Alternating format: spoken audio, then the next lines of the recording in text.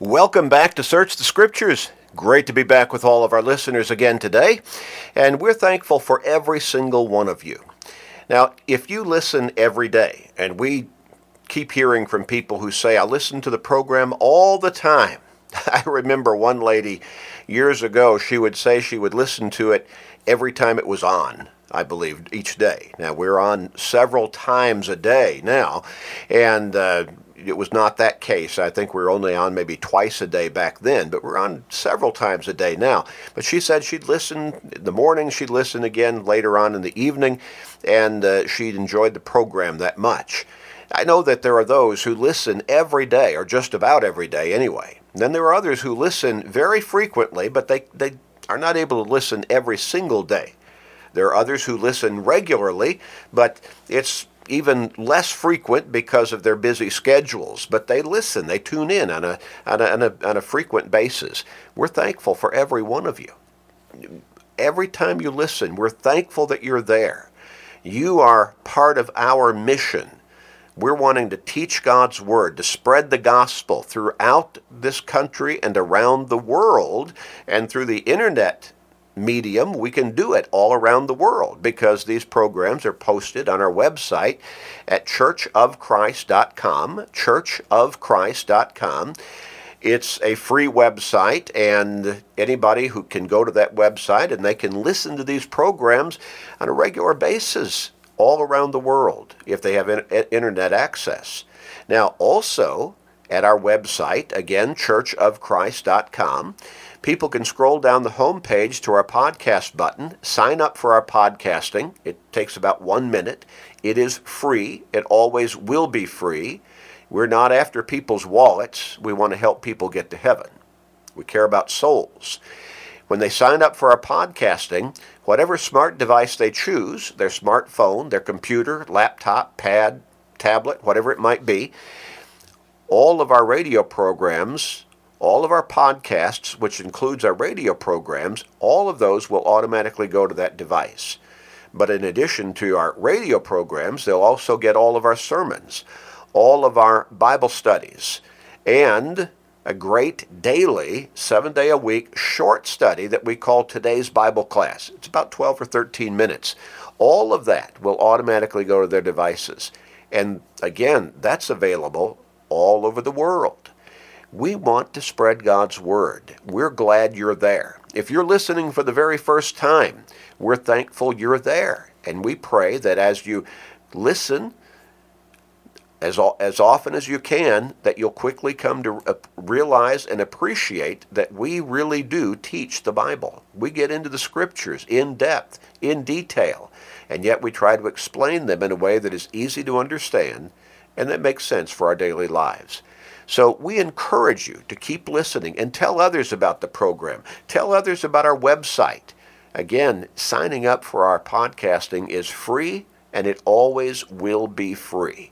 So take advantage of it and help others change their focus in life and start to think about their souls and their relationship with God and their eternity by sharing these studies with them and all of the other materials that are there for their access and study through our website at churchofchrist.com. Now we're getting back to ask this very pertinent and important question. Are you ready? Well, we talked about in introduction to this particular line of study, are you ready for big life-changing or affecting decisions that you have to make? You know, I said in that part of our study that there are people who they keep making bad decisions, bad choices over and over and over and over again, literally. But they never seem to learn that they're making bad choices. They keep suffering bad consequences of making those bad choices, but they keep making the same kinds of bad choices. Now, you would think they would learn. Somewhere they need to wake up, open their eyes. But you see, what people really need to do is turn to God. When God is not in your life, and I don't mean you believe in God. The demons in hell believe, James chapter 2, and they tremble. They believe so much. But I mean God in your life. He needs to be in control of your life. You need to be seeking his guidance every step of the way. And if God is not in your life, then you're going to make a whole lot of mistakes and suffer the consequences. And ultimately, eternally so. We looked at what James said in James chapter 4, verses 13 through 16. How life is brief. And when you're looking at it in terms of eternity, it's not much more. In fact, it's not as much as the snap of a finger, as the blink of an eye. But people, they keep acting as though they're in total control. They think, James brings this out. He says, you decide you're going to go to such and such a city. You're going to decide when you're going to go there. You decide what you're going to do, and you decide how much of a profit you're going to make by doing whatever it is you decided to do. And then he says, your life, you don't know whether you're going to wake up tomorrow. People die all around us all the time at all ages, literally, from newborn babies all the way up to people who are over 100 years old. Everywhere in between. And you've known people in your life who have died at what you would say an early age. Why did that person have to die at that age? That's part of the reality of life in this world. Are you ready? Are you ready for that day when the people will be standing around your casket or your remains, mourning your departure? Are you ready for that day? You see, what is more profound is the next question that we began to get into last time. Are you ready to face your Lord at judgment? You see, one day this world is going to come to an end. Oh yes, the Lord's coming back. Remember in Acts chapter 1, when the apostles saw Jesus ascend through the air, through the clouds, the two angels were standing there and said, how you see him go, he's going to come back again. When he comes back again, it's going to be for that final day of judgment. Are you ready for that day? We looked in Matthew chapter 24 and verse 3, and the disciples asked Jesus, what sign will there be of this happening? And then when we drop down to verse 36 through verse 44, Jesus compared that day when he'll come again to judge the world, to bring this world as we know it to an end. He said it's going to be like in the days of Noah. For those about 120 years that it took Noah and his family to build that ark, people must have seen it over and over and over again. I suspect they made all kinds of remarks, talked about it among themselves, and maybe, I suspect at times, they taunted and ridiculed Noah and his family. 120 years building that ark. But then one day, everything changed. And the rain started to fall. God opened the fountains of the deeps. And the floodwaters came and swept them all away. Except for Noah and his family. 8 souls. They weren't ready for that day, Jesus said. They weren't ready. That was a judgment day for them. They weren't ready. And so he says that's what it's going to be like when he comes again. People are going to be going about their normal routines, living life as they know it on a daily basis. And then on that day, everything will change. He said 2 men will be in the field. One will be taken, the other left. You see, one will be ready, the other one won't be. 2 women will be grinding at the mill. One will be taken and the other left. One will be ready, meet the Lord in the air. The other one will be left. Then he says, watch therefore, for you do not know what hour your Lord is coming. And he earlier in verse 36 said, of that day and that hour no one knows, not even the angels of heaven, but my Father only. Only God the Father. And so verse 44, he said, therefore you also be ready, for the Son of Man is coming at an hour you do not expect. And when he comes in that day, 2 Corinthians 5 and verse 10 says, we will all stand before his judgment seat. and give account of the things done in the body, whether good or bad. We'll all be there at that scene on that day. Are you ready? Let's look at 1 Thessalonians chapter 5. 1 Thessalonians chapter 5. Now this text is directed to us as Christians, but the message is the same. You do not know when the day of the Lord will come, so be ready. Are you ready? It's interesting, if we look at the genealogy laid out in the Scriptures. Now, when you look at that first listing of the genealogy between the garden and the first creation of man and then the flood, okay, there's probably some gaps in there. But we're not talking about millions and millions and millions of years, or billions of years, as the evolutionists would try to lay out. We might be talking about some thousands, but not this long, incredible eons of time that people think. But just looking at the genealogies, I believe you'll find that between Adam and Noah was about 2,000 years. Interestingly, between Noah and the coming of our Lord Jesus Christ, about 2,000 years.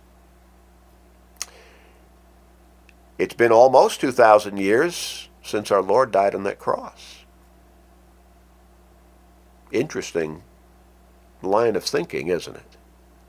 Now, I'm not saying that the Lord's coming back in just a few years. I'm not saying he's coming back in 10,000 years. Jesus said we don't know when that day will be. Only the Father knows. But Jesus said because we do not know, but the reality is that he is coming back, and that will be that final day of judgment. And this world will come to an end as we know it. He said, be ready. Be ready. And we can look around us and look at mankind as a whole and say, people need to get ready. We can look at all the wickedness, the evil, the violence, the hatred, the bitterness, all of the sinfulness and ungodliness that is so prevalent all around the world today. And we might say people need to be ready. Well, you see, first we need to look into the mirror. And we need to ask ourselves individually and personally, am I ready? So my friend, are you ready? 1 Thessalonians chapter 5, beginning with verse 1. The Apostle Paul said, but concerning the times and the seasons, brethren, you have no need that I should write to you, for you yourselves know perfectly that the day of the Lord, that final day of judgment, in other words, the day of the Lord so comes as a thief in the night. That's what Jesus was saying back there, comparing it to the way things were in the days of Noah, people just going on about their lives. Many of them probably happy-go-lucky. And then one day everything changed because they weren't ready. So you yourselves know perfectly that the day of the Lord so comes as a thief in the night. Now what does he mean by that? Well, Jesus even used that illustration back there in Matthew chapter 24. He said if the master of the house had known when the thief was coming, he would have been ready. But of course, a thief does not announce his coming ahead of time, does he? He'd end up in jail. The thief comes at an unexpected time. Maybe you have experienced that. Maybe you have been away from your house. Maybe you've been out of town and you came home and found out a thief had been there, broken in, gone through everything you had. Now that is a somewhat sinking feeling in your stomach, isn't it? Emotionally, it may take a toll for some years to come. Emotionally, psychologically. But what if you'd had an alarm system? You probably would have been more ready. But even at that, those can be bypassed. but we need to be as ready as we can be. But it's simply an illustration. Jesus says, Paul says, the thief comes at an unexpected hour. Now, not to put a negative connotation on the coming of our Lord in the final day of judgment, it's just a frame of reference to say he's coming at a time when a whole lot of people, let me suggest to you, the vast majority of people will not be expecting and will not be ready.